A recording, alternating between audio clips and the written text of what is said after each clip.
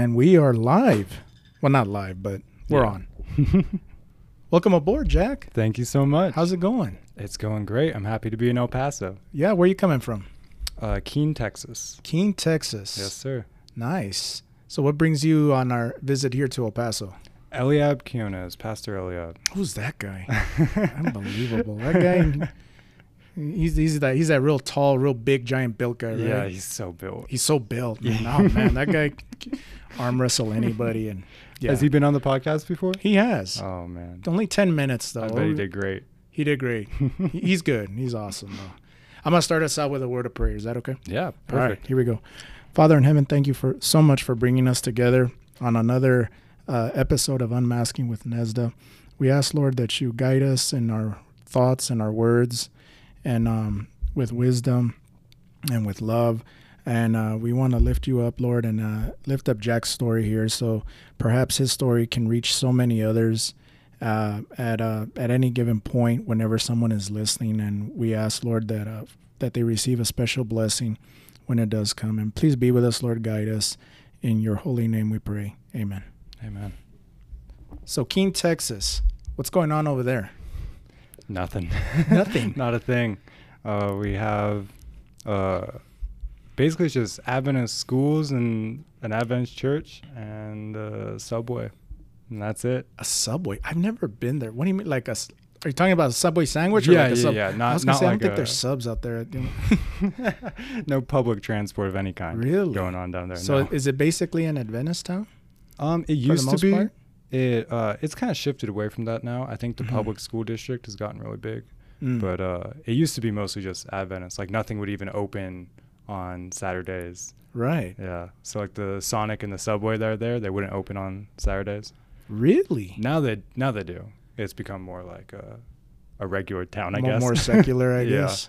Yeah, exactly. Wow. I've never heard of an Adventist town. Yeah. Where even the Sonic just shuts down. If anything in Texas, I've always heard high school football Friday night where the town shuts down to go watch the game. That's exactly every other town. Every other town besides Keene. Besides Keene. Yep. Wow. And what Adventist school is out there for those that are listening? So you have Chisholm Trail Academy. I just graduated from there. You Congrats. have Southwestern Adventist University. I'm attending 1 year there this upcoming year. Mm-hmm.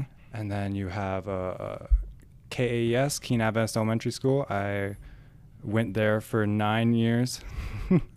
So I've been in that town all my life. Wow. And have you traveled anywhere else besides here, El Paso? Oh, yeah. I have family in Arizona, so I travel through El Paso a lot. Oh, okay. I have family in Virginia. I've been on a couple mission trips to Tanzania, Africa. Tanzania, Africa. Yeah. That was a good time. My dad used to be the president of this nonprofit called My Father's Mission. His dad started it.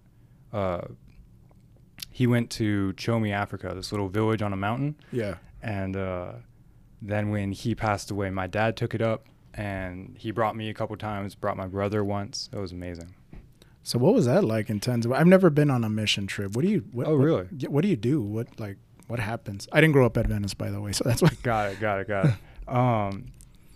I mean, the one that we did, I mean, they're all a little different, I'm sure. But the one we did, they had an eye clinic up there, they had a health clinic, and they had a oral clinic, like a dental clinic.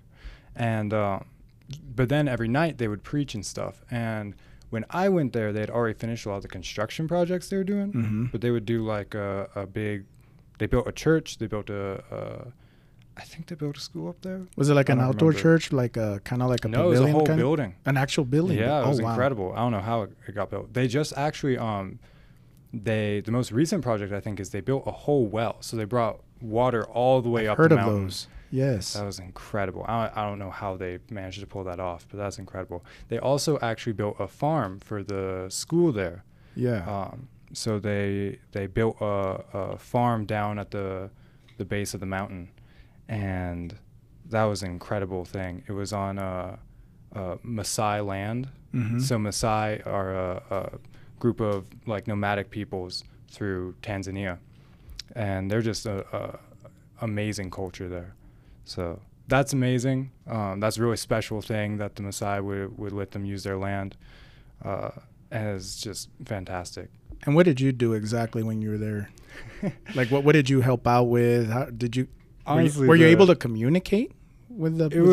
It was hard. Most of them speak English. Oh, really? Yeah, like in their studies, anyways, they need to learn English. That's one of their classes, because like the whole world now, basically, it's either Mandarin or English. Right. But they would like speak pretty fluent English. It was depending who you would get. The more adults would actually have better English than the kids, because they had gone through more school. Right. But the first year I was too young to really do anything, so I was kind of just there for the ride. You were the shadow. Yeah, because my dad ran it, so I kind of got a little bit of an. How old were you when you first there? I was in, I want to say 5th grade. Oh, okay. I was pretty young. And then my sophomore year of high school, I went. And then I worked in the medical clinic, and that was awesome. That was such an amazing time. I saw one surgery, and it scarred me, and I never saw any others. What surgery was it? I don't even remember. I think I blocked it out of my brain. That was a terrible. It was that time. bad? Yeah. Oh, wow. It was not fun. Golly, I've always imagined like mission trips. I read about them, and I watch videos on them, and I'm like, man, I wonder what it'd be like if. It was amazing. Have you ever been to like a summer camp? Have you seen them? Do you know anything about them? No, but Pastor Eliab's mentioned them to me, and he's giving us some interesting stories. Yeah. And well, he took me along for the ride on a summer camp last summer. Wow. And those experiences are actually surprisingly similar. Ministering to a third world country and ministering to a summer camp are very similar. Yeah. How so? Well, a lot of the kids that you get, and especially the summer camp that me and that Pastor Eliab was part of the leadership of, it was very cheap to go there. So you get a lot of either un-Adventist or un-Christian kids, even though it was like an Adventist camp. Right. And I don't know. They just speak a very different language. A lot of them came from kind of abusive homes and stuff. And, like, of course they speak English, but just, like, with their body language, with how you need to interact with them, they all spoke kind of their own language. Right. And that's a lot how it is at Tanzania. Really? Yeah. So, our show is Unmasking with Nezda. I mean, you meet these youths, you meet these kids, and even prior to COVID, we Pastor Eliab and I talk about unmasking who we really are, who we really were. When you see these kids, like, how do you relate to them? How do you connect with them? I mean, obviously, yes, they need spiritual guidance, but gosh, they must need way more than that, or more in addition to that. Yeah, I feel like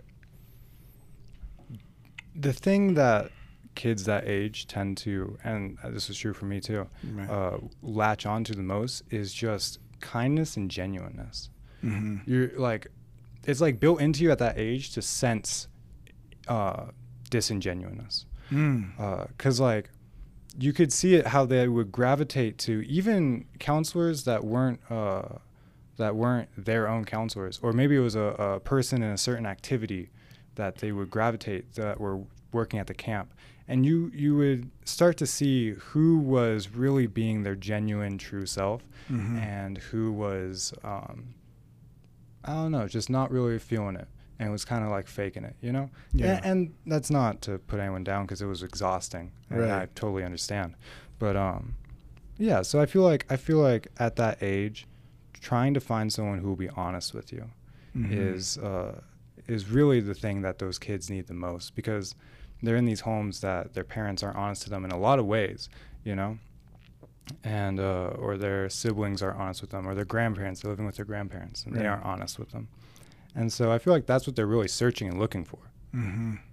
And when you did any specific kids stand out to you, or anyone that you made connections with, that you were able to like maybe plant a seed in their mind and help them grow in their Christian walk? There was hopefully all of them, but There were definitely a few kids that definitely stood out, either because they were definitely troublemakers, or they were like head and shoulders above the rest in maturity and spiritual understanding and awareness. Like some of them stood out because they would poop in the showers, you know. Oh man. Oh boy. And that was I felt bad for the people cleaning that up. Well, they weren't accustomed to commodes or anything like that, right? I don't know why they did it. I don't know why they did it. Well, from my understanding, in some places, very rural places or poor, you know, there's no commodes, so they have like a, what do you call it, an outhouse. They all share. Yeah, that makes sense. Or maybe they're on the road and they just make a hole and they just bury it. Yeah. And they probably thought that it probably looks similar, right? Yeah, I mean that was new for me. That one was a new experience for me. Ooh. I hadn't seen that one before. But but I remember specifically there was one guy who was in my last cabin. So it was our oldest like group of kids. And there was two guys in that cabin. And one of them was strictly atheist, didn't want to hear anything about God, was totally shut off to it. And the other one was this kid that I think his dad must have been a pastor. Okay. And he had been there consecutive years and stuff. And he would just take this kid along for these like spiritual rides sometimes. Like just we'd have conversations in our cabins after worship about all sorts of topics. And this kid would always like try and refute them. He'd be like, no. And he was very like materialist and very secular. And he would try and like explain things. Like these kids would talk about these spiritual moments they had in their lives. And something that really struck me about that too was that they were very genuine about the spiritual moments in their lives. Right. I feel like a lot of times we are very disingenuine about spiritual moments in our lives, where we try and like explain it away, or we try and brush it off as coincidence. Or in a worldly way, right? And those kids just don't do it. They're just like, yeah, this crazy experience happened to me, and I know it was the Spirit of the Lord. And so we would be talking about that, and this one kid would be encouraging it so much, and this other kid would just be like explaining all of it away. And the thing that like struck me about that was you could see that one of these kids had to grow up before the other. Like that kid who was so secular and so against it was because he was an adult, you know. He was like 14, I think, but he was an adult, and he was cynical and he didn't want it, and we had trouble with him later.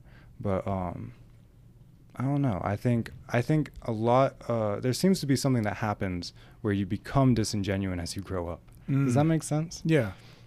And I imagine maybe the kid had maybe seen a lot of things that he definitely probably had, things that others hadn't seen. Yeah. Probably had a view of the world, and you know, and even with kids today, I mean, or anyone really, you try to empathize, and I think that's something that can be very hard because you don't necessarily know what they've been through, and like they're acting that way for a certain reason. Yeah, exactly. Or certain reasons, and it's like, and I always think of Paul, like Paul in when in his Gospels, like, you know, how he related to everybody, or try to find something in common with them. What were you able to find something with him?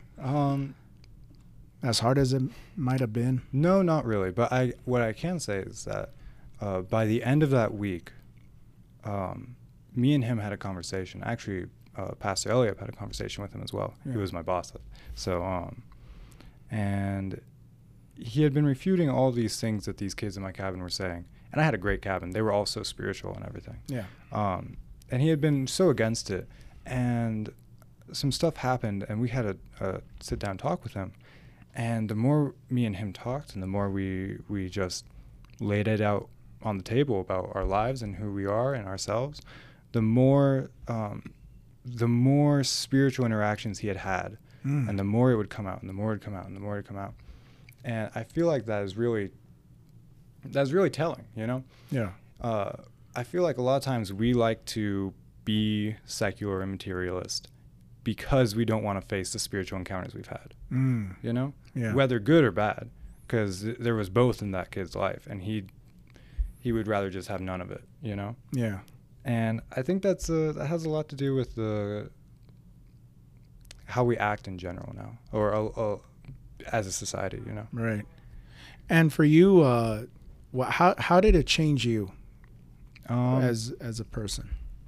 It definitely made me understand that I've lived a very easy life. Oh man. Yeah, like we got it made compared to absolutely. others out there in the world, and I think a lot of people don't know that or realize that how blessed some of us really truly are. And like my parents are both together, and praise God. Absolutely. And they love each other and they love me, and that is the more I realize, and Camp really showed me this, but that is something that I feel like there's more and more people don't have that, and it's so destructive, and that's so sad.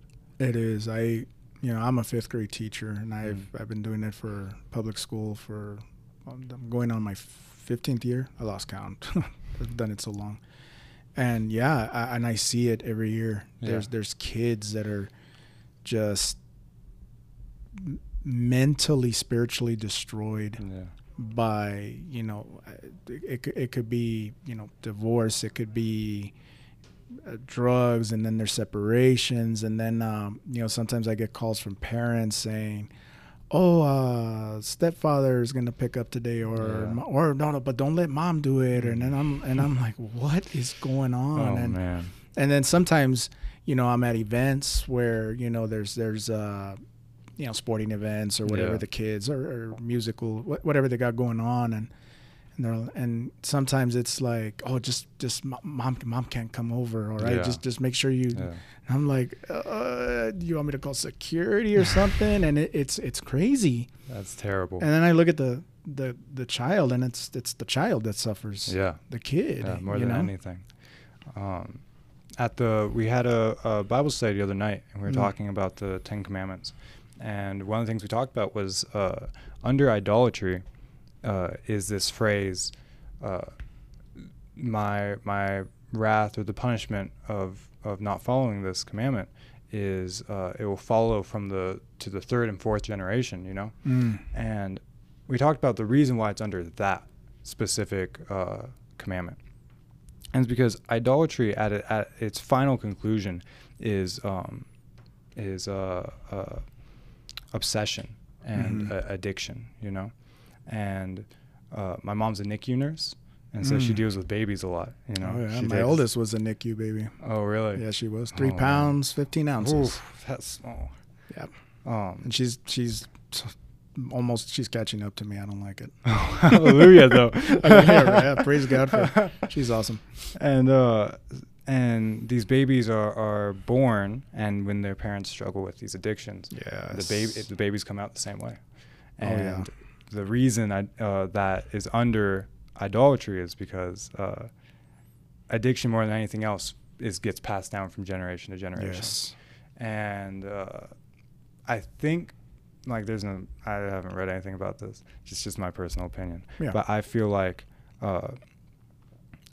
if your parents are divorced, I'm sure there's a higher chance that you'll be, I think that's why it's spreading, Yeah. Does that make sense? Why it's getting more? I think there's a lot of reasons why, but I think that's one of them.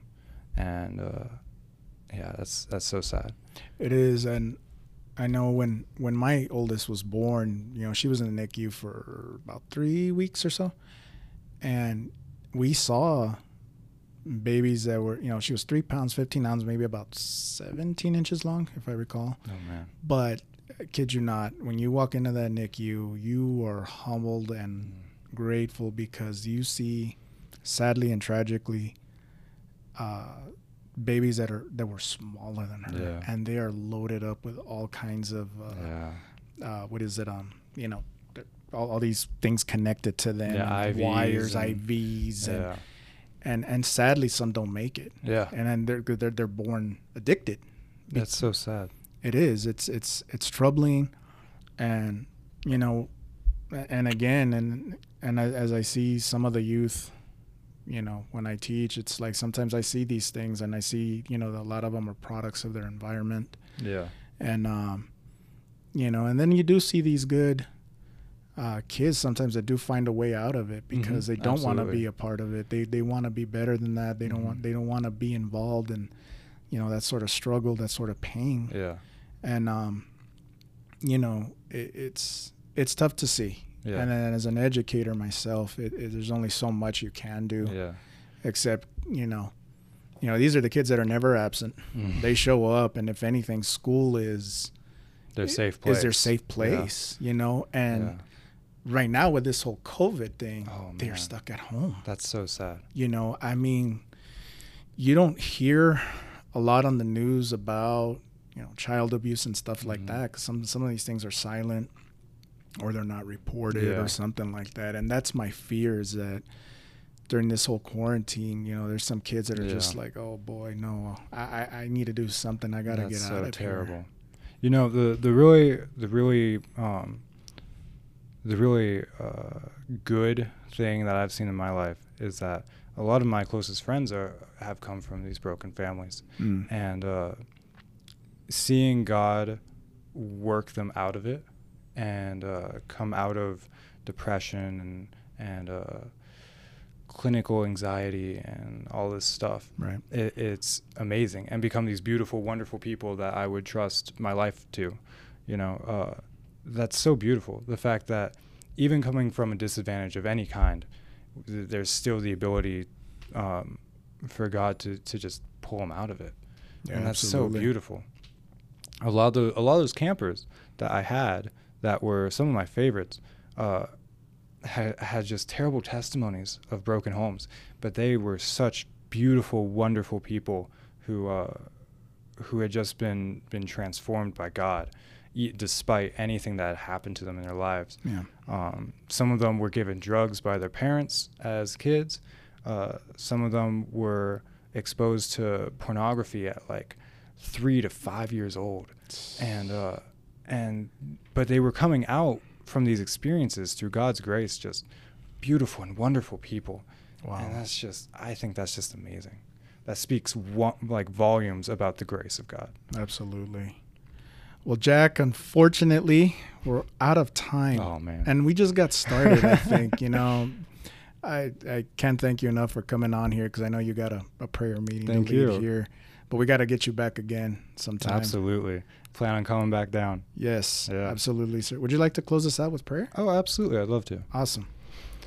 Heavenly Father, thank you so much for the opportunity to talk about you and to talk about the wonderful ways that you've affected my life and the lives that I've gotten to witness. And you're just such a wonderful God. Please be with us now as we go separate ways, and please be with anyone who sees this. Let them be touched in a positive and wonderful way. In your holy name, amen. Amen. Thank you, Jack. Thank you. Pastor Jack, right? That's what Eliab calls me. Pastor Jack, everybody. Bye.